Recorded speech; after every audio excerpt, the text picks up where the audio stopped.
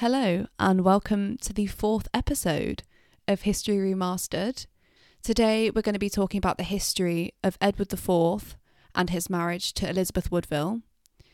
So this is set in the Wars of the Roses, which if you know it or not, it doesn't matter, but it's basically a civil war in England between the houses of York and Lancaster as they fight for the English throne. You might know this history from things you've seen on TV or you've read. Programs like The White Queen is quite a popular one. And in these popular representations of this period of history and this marriage between Edward IV and Elizabeth Woodville, often the focus is very much on Elizabeth herself. And the marriage, which happens in 1461, that's often taken as the start point to tell the story of how Edward went on to lose his throne in 1470. And this topic that I'm talking about today, it's very much inspired by a history unit which I took on my degree course. The unit was run by Dr. John Reeks and it was called Kingship in Crisis, and it was all about the history of the Wars of the Roses and 15th century kingship. So he definitely deserves a shout out for that. Not that he'd ever hear this episode, but just in case. And this is also inspired by the work of my friend who is studying this topic for her dissertation and knows a lot more detail about this history than I do. You can probably hear her laughing in the background. But with that said, let's get started on the episode.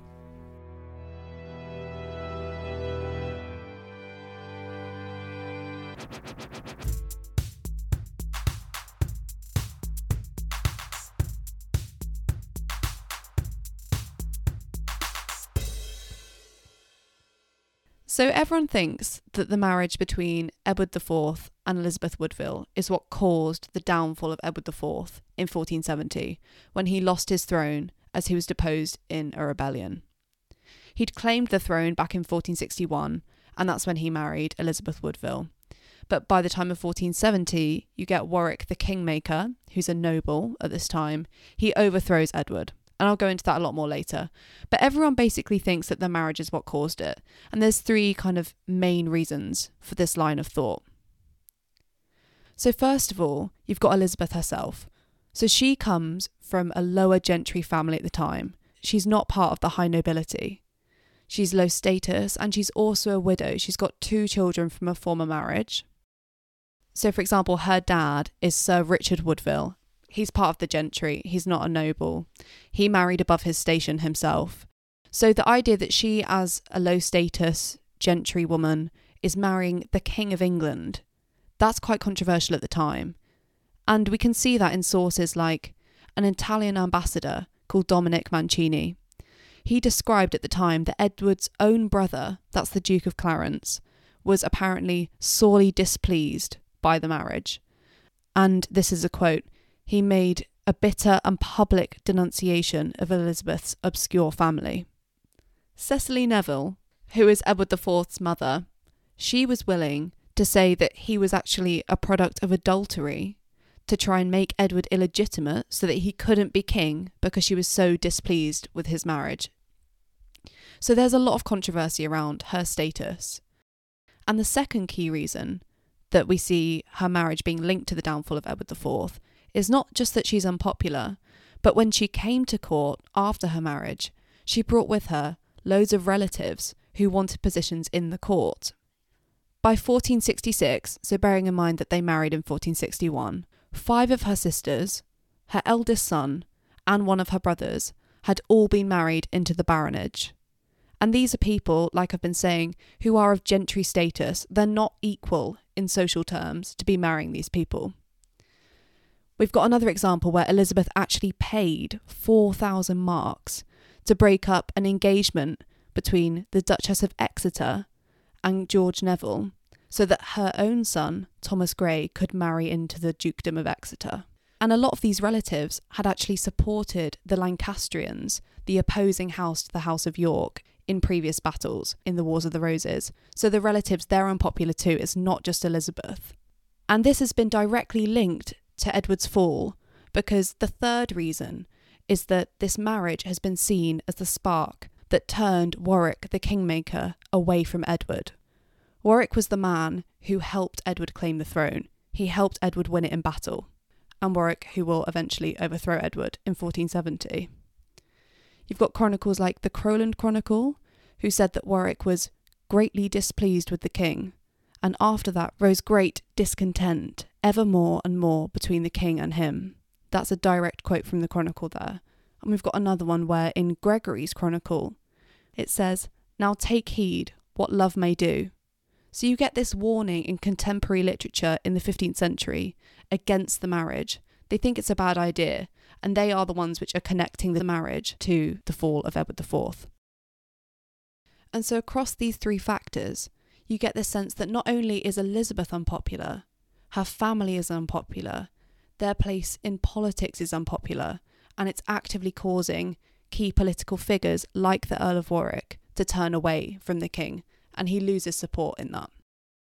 There's a really great quote from Polydore Vergil, who was writing about a century after, but he kind of summed up how the marriage had been understood by a lot of people at the time. And he said that it was led by blind affection and not by rule of reason. And that's true. This marriage didn't really make any political sense for Edward as a new king. The Privy Council held the opinion that Edward must surely be aware that this wife wasn't suitable for him as King of England. And so popular history, like The White Queen, which has focused so much on Elizabeth, it's fueled these kinds of narratives that her and her marriage and her place in politics is what brought about the downfall of Edward IV.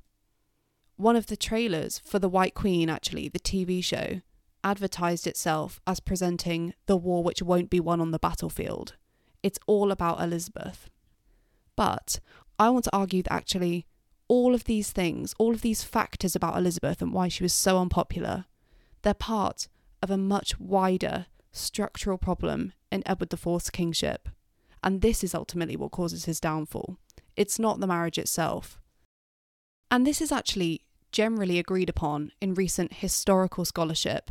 This is the kind of thing which has been talked about by historians working in the academy, in universities, but it's not translating across all the time into public history. And that's what I really want to do today. So what I'm saying is that it's all about the nature of his rule. He comes to power in 1461 when he wins the crown on the battlefield. He wins at the Battle of Mortimer's Cross on the 2nd of February, and then he secures his victory with the Battle of Towton.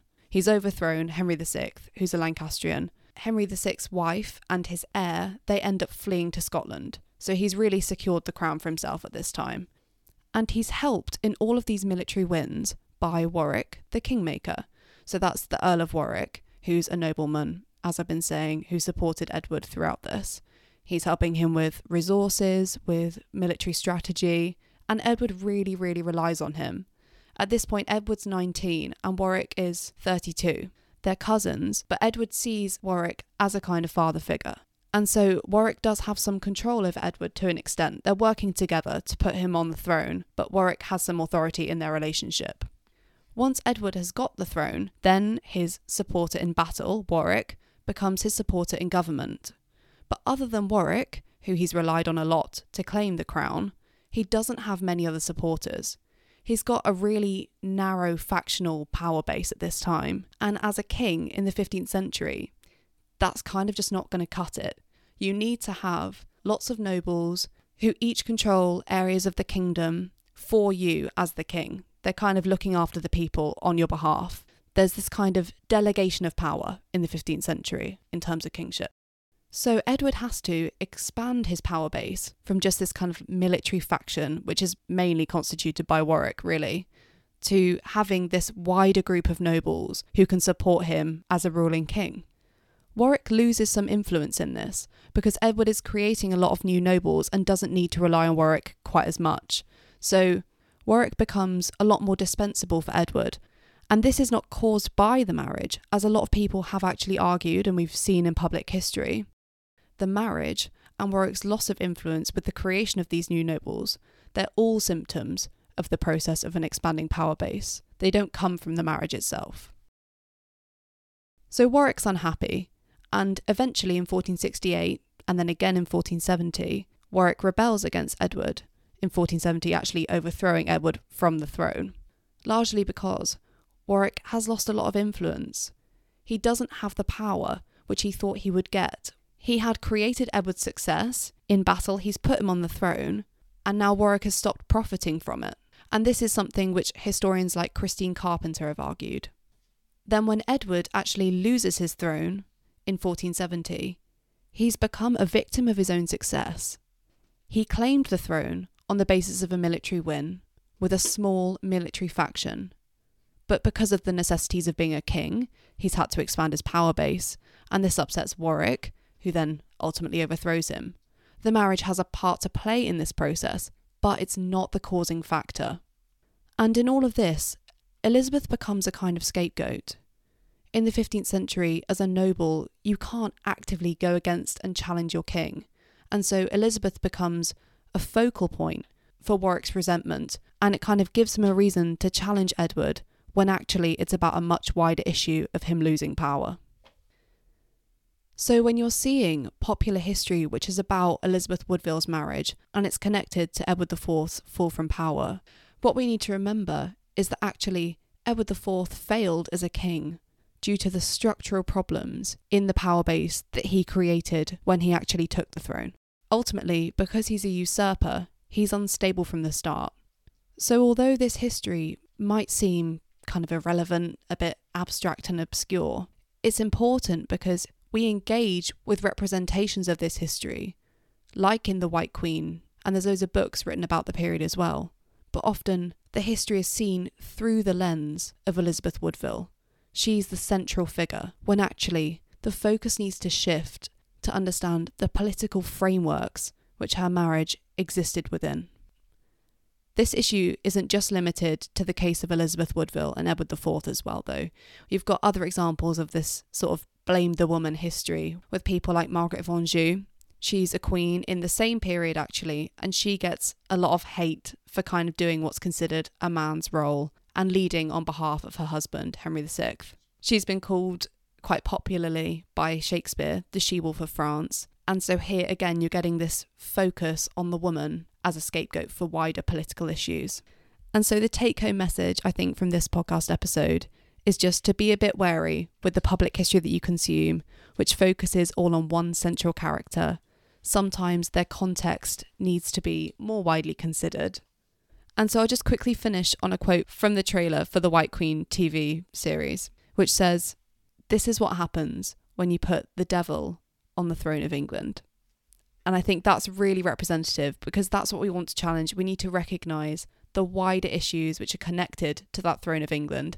And it's not just about blaming this devilish woman who sat on the throne.